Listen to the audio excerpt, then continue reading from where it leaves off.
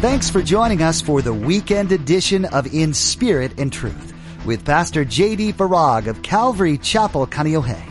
Each Friday and Saturday here on In Spirit and Truth, Pastor J.D. gives a Mideast prophecy update from an Arab perspective as he connects the dots of current events geopolitically with last days prophecies biblically.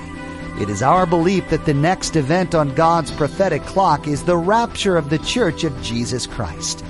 It is our hope that these Bible prophecy updates will not only ready you and steady you for His return, but that they will also encourage you to share the gospel with others in order that the rapture will not be as a thief in the night. Once again, Pastor J.D. shares the ABCs of the gospel at the end of today's prophecy update. If you're listening right now and you haven't made the decision to accept God's free gift of salvation, you need to do so today. Time is running out. The world is changing ever so quickly. The signs of the return of Jesus Christ are all around us. Now, don't forget to stay with us after today's prophecy update to learn how you can become a Facebook friend or watch the weekly prophecy update on YouTube. Now, here's Pastor J.D. with today's prophecy update as shared on July 22nd, 2018. To me, this was the crux of the matter in the Trump-Putin meeting. I mean, meddling in elections, we forget, don't we, that one Barack Hussein Obama meddled with your tax dollars and my tax dollars in the Israel election to get Netanyahu out, whom he despised. Come on. Let's be honest. Let's be honest with ourselves. What's really going on here?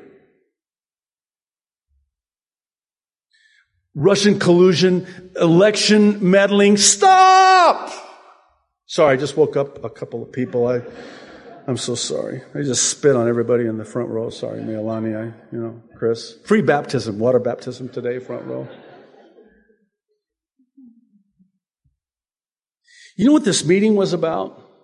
In fact, it's why they met. It was to discuss Syria. And more specifically, Russia and their willingness to get Iran out of Syria. Why are they still there? Oh, we know why they're still there. Because the prophet Ezekiel, 2,500 plus years ago, said they would be there to attack Israel. I believe that Russia will not evict Iran out of Syria, nor could they, even if they tried, because of what we're told in Ezekiel 38, specifically verses 1 through 6, which I want to read and point out a couple of very interesting details. The word of the Lord came to me, Son of man, set your face against Gog. This is a man. Gog is a man. Of the land of Magog. Now, this is where it gets interesting and a little bit dicey, for lack of a better word. The chief prince of Meshech and Tubal prophesy against him. Now, some of your translations render it Rosh. Now, I know that there are those who are going to disagree. Let's just agree to disagree agreeably. But Rosh is not a place. Rosh is a title. And here's how I get there. In my native language of Arabic, we say Ras. In Hebrew, it's Rosh. Like Jesus in Arabic is Yeshua. And in Hebrew, it's Yeshua. So they pronounce the sh, and we pronounce with the s. So here's what Ras or Rosh means in Arabic and in Hebrew. Head. So if I were to say to you in Arabic, Rasi bet wajani, I didn't say anything bad, by the way. I'm going to have fun with the closed captioning on this one, but it means my head, I have a headache basically, but the literal translation is my head is aching me. Rasi, Ras, the head. Rash, the head. He's the head. He's the chief prince. He's at the head of this thing. Gog is the chief prince, the Rosh, the Ras, if you will. And say to him, this is what the sovereign Lord says, I am against you, Gog, chief prince, Ras, of Meshech and Tubal. And this is interesting, verse 4. I will turn you around, put hooks in your jaws, and bring you out with your whole army, your horses, your horsemen fully armed, and a great horde with large and small shields, all of them brandishing their swords. And then verse 5, we have a list by their ancient names of the nations that are going to be involved and allied with Gog.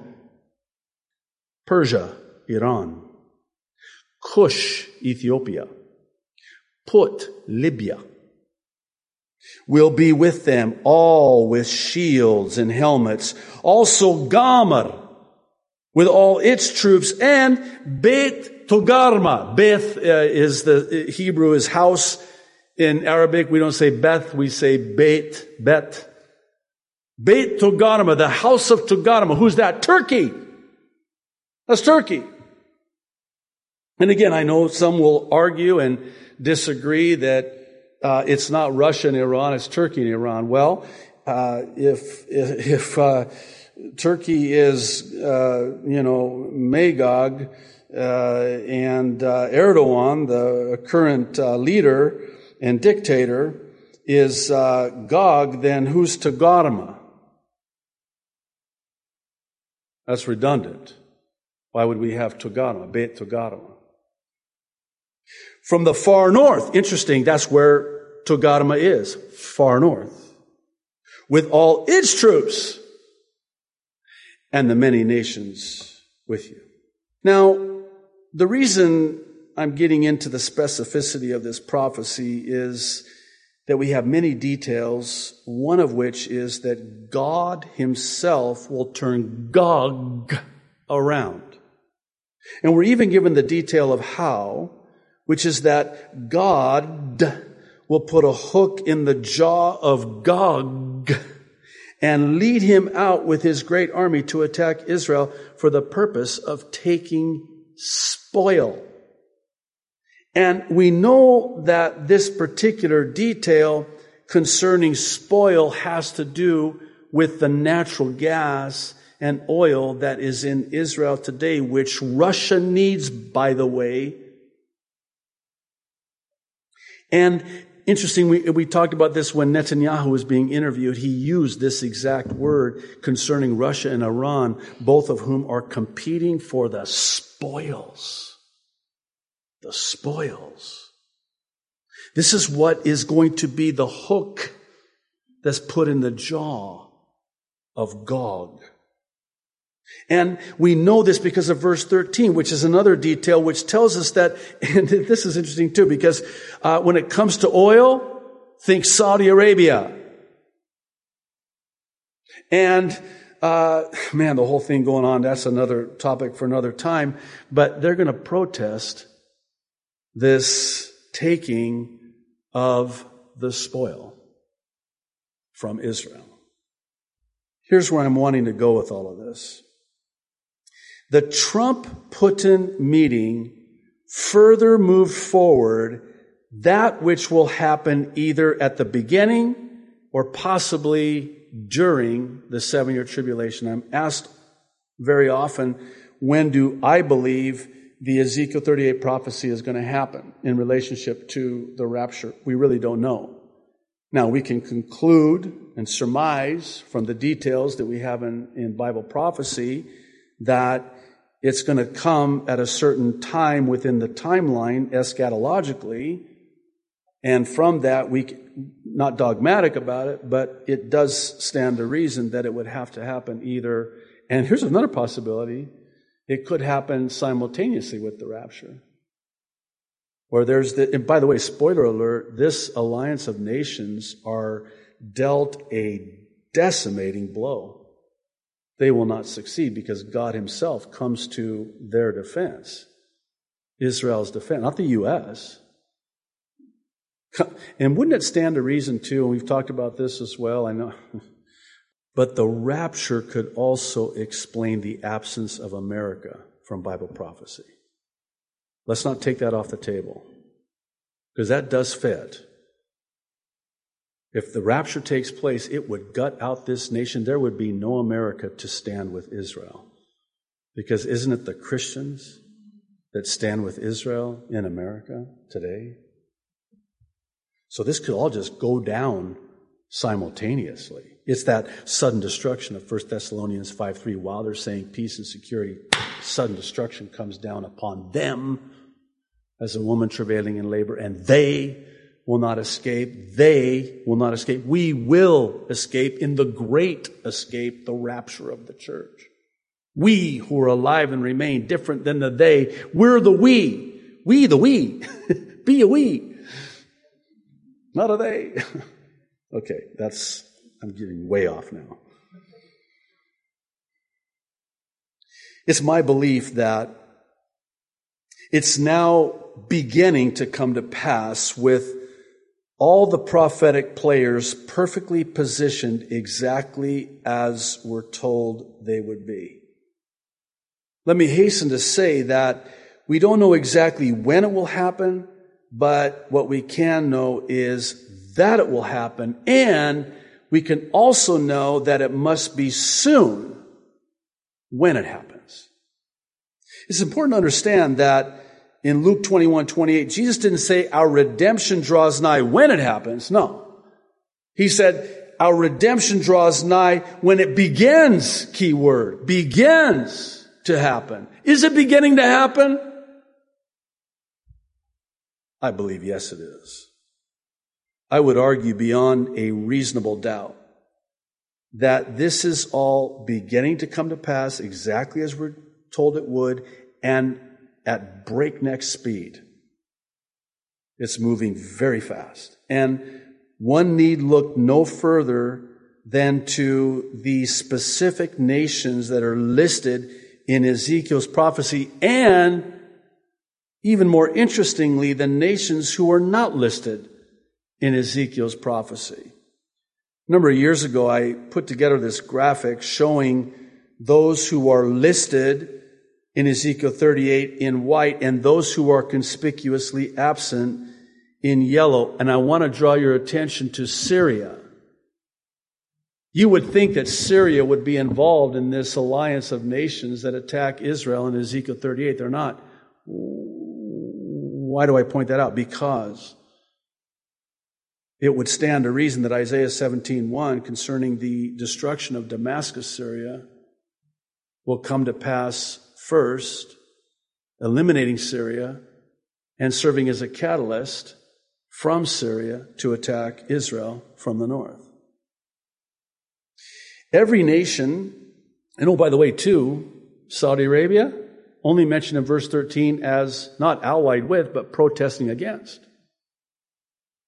And so, what do we see right now with Saudi Arabia and Israel?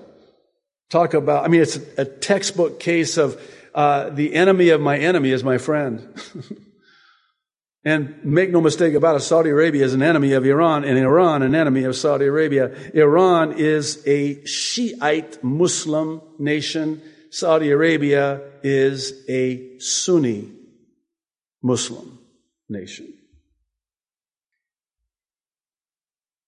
Every nation to a nation in relation to the Jewish nation, I know that rhymes, is now at the ready. They're either all aligned to attack against Israel, already have a peace agreement with Israel, or are going to be dealt a devastating defeat prior to the invasion of Israel. And when I say peace agreement, I'm talking predominantly about both Egypt and Jordan. So I combed through numerous reports. That was painful. All of these news reports on the Trump-Putin meeting. And I came across this Times of Israel article that, above all, to me, says it all. And it's about the differences that abound in spite of Putin and Trump presenting this united front on Syria. And oh, by the way, isn't it interesting that we don't know what they talked about? The only thing that we're being told is that, well, I'm not going to get into that. Oh my goodness, ad nauseum. Here's some of what the article had to say. The Russian leader implies that Iran won't be barred from the entire country. Trump, in his remarks, said Israel's security was preeminent both in American and Russian considerations of Syria. Israeli Prime Minister Benjamin Netanyahu, in turn, welcomed the attention. In a statement, he commended the abiding commitment of the U.S. and President Donald Trump to the security of Israel. Netanyahu also very much appreciated the clear position expressed by President Putin regarding the need to uphold the 1974 separation of forces agreement between Israel and Syria. We talked about this the last couple of weeks. Very important. They're on the Golan. However, listen, beneath the comity, not comedy, comity meaning courtesy, there lurked several significant differences of how each side sees the outcomes. The Time goes on to say and ask the question of, does Iran stay?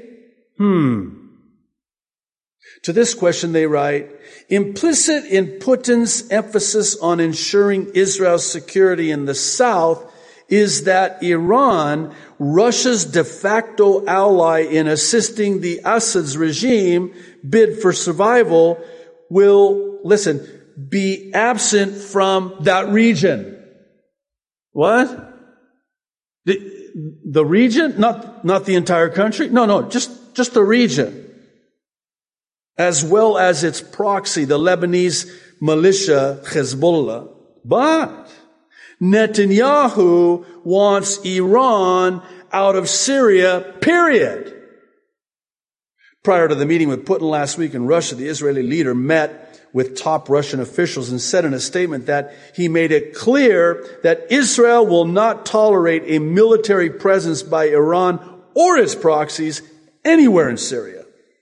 Netanyahu met with Putin, that's why, by the way, and has spoken with him since. It's not clear yet whether Putin is willing to commit to, listen to this, an Iran-free Syria. Ain't gonna happen. I know that's not proper English. Don't email me. It ain't gonna happen. How do I know? How do we know? We know because according to Isaiah 17:1 and with it Ezekiel 38, there's not going to be an Iran-free Syria. There's going to be a Syria-free Syria. At least a Damascus-free Syria. Totally destroyed, so much so it's uninhabitable.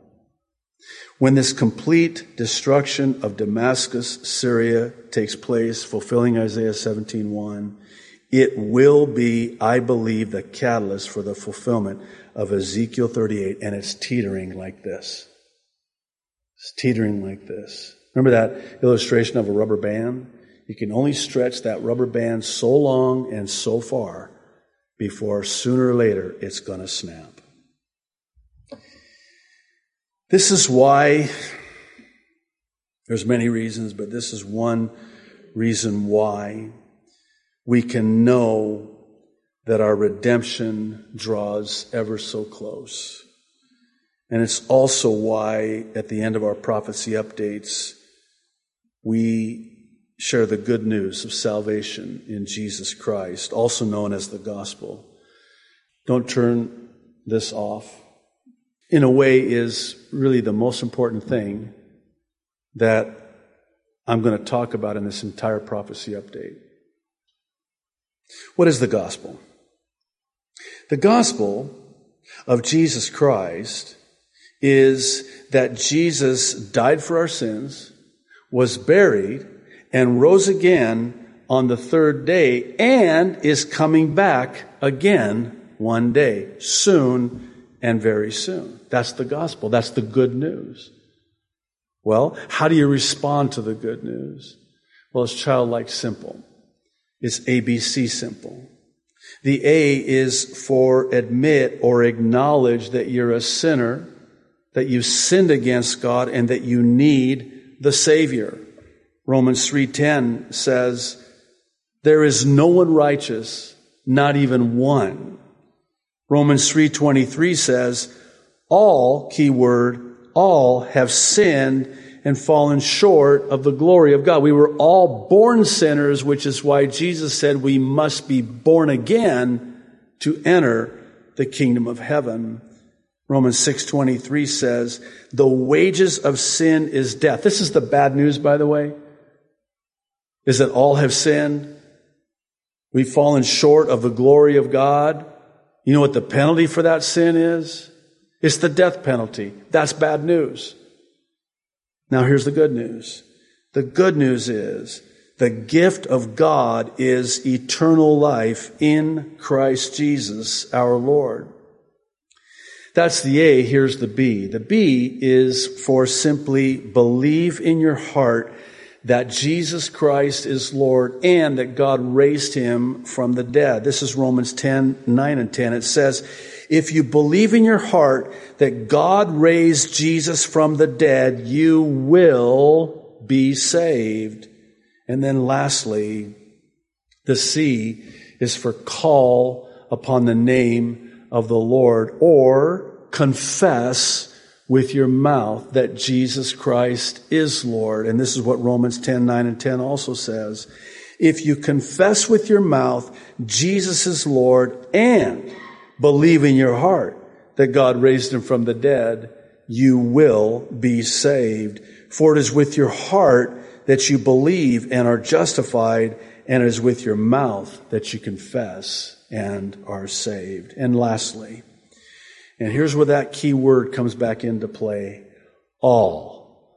All have sinned, fallen short of the glory of God. Good news, all who call upon the name of the Lord will be saved. And that's the gospel. That's the good news of salvation found in the person of Jesus Christ. And perhaps even more simply, that's how to be saved. That's how to be saved. Loving Heavenly Father, thank you for so loving us in the world that you would send your only begotten Son, that whosoever would believe on him, call on him, would not perish in hell for all eternity, but be saved and have eternal life in heaven with you. Lord, I pray for anyone here today that has never called upon you, or if anyone is watching this online, and you've gotten through to them by the Holy Spirit today, and they know in their heart that today is the day of their salvation. I pray that they'll put their trust in you and call upon you and be saved. In Jesus' name, amen.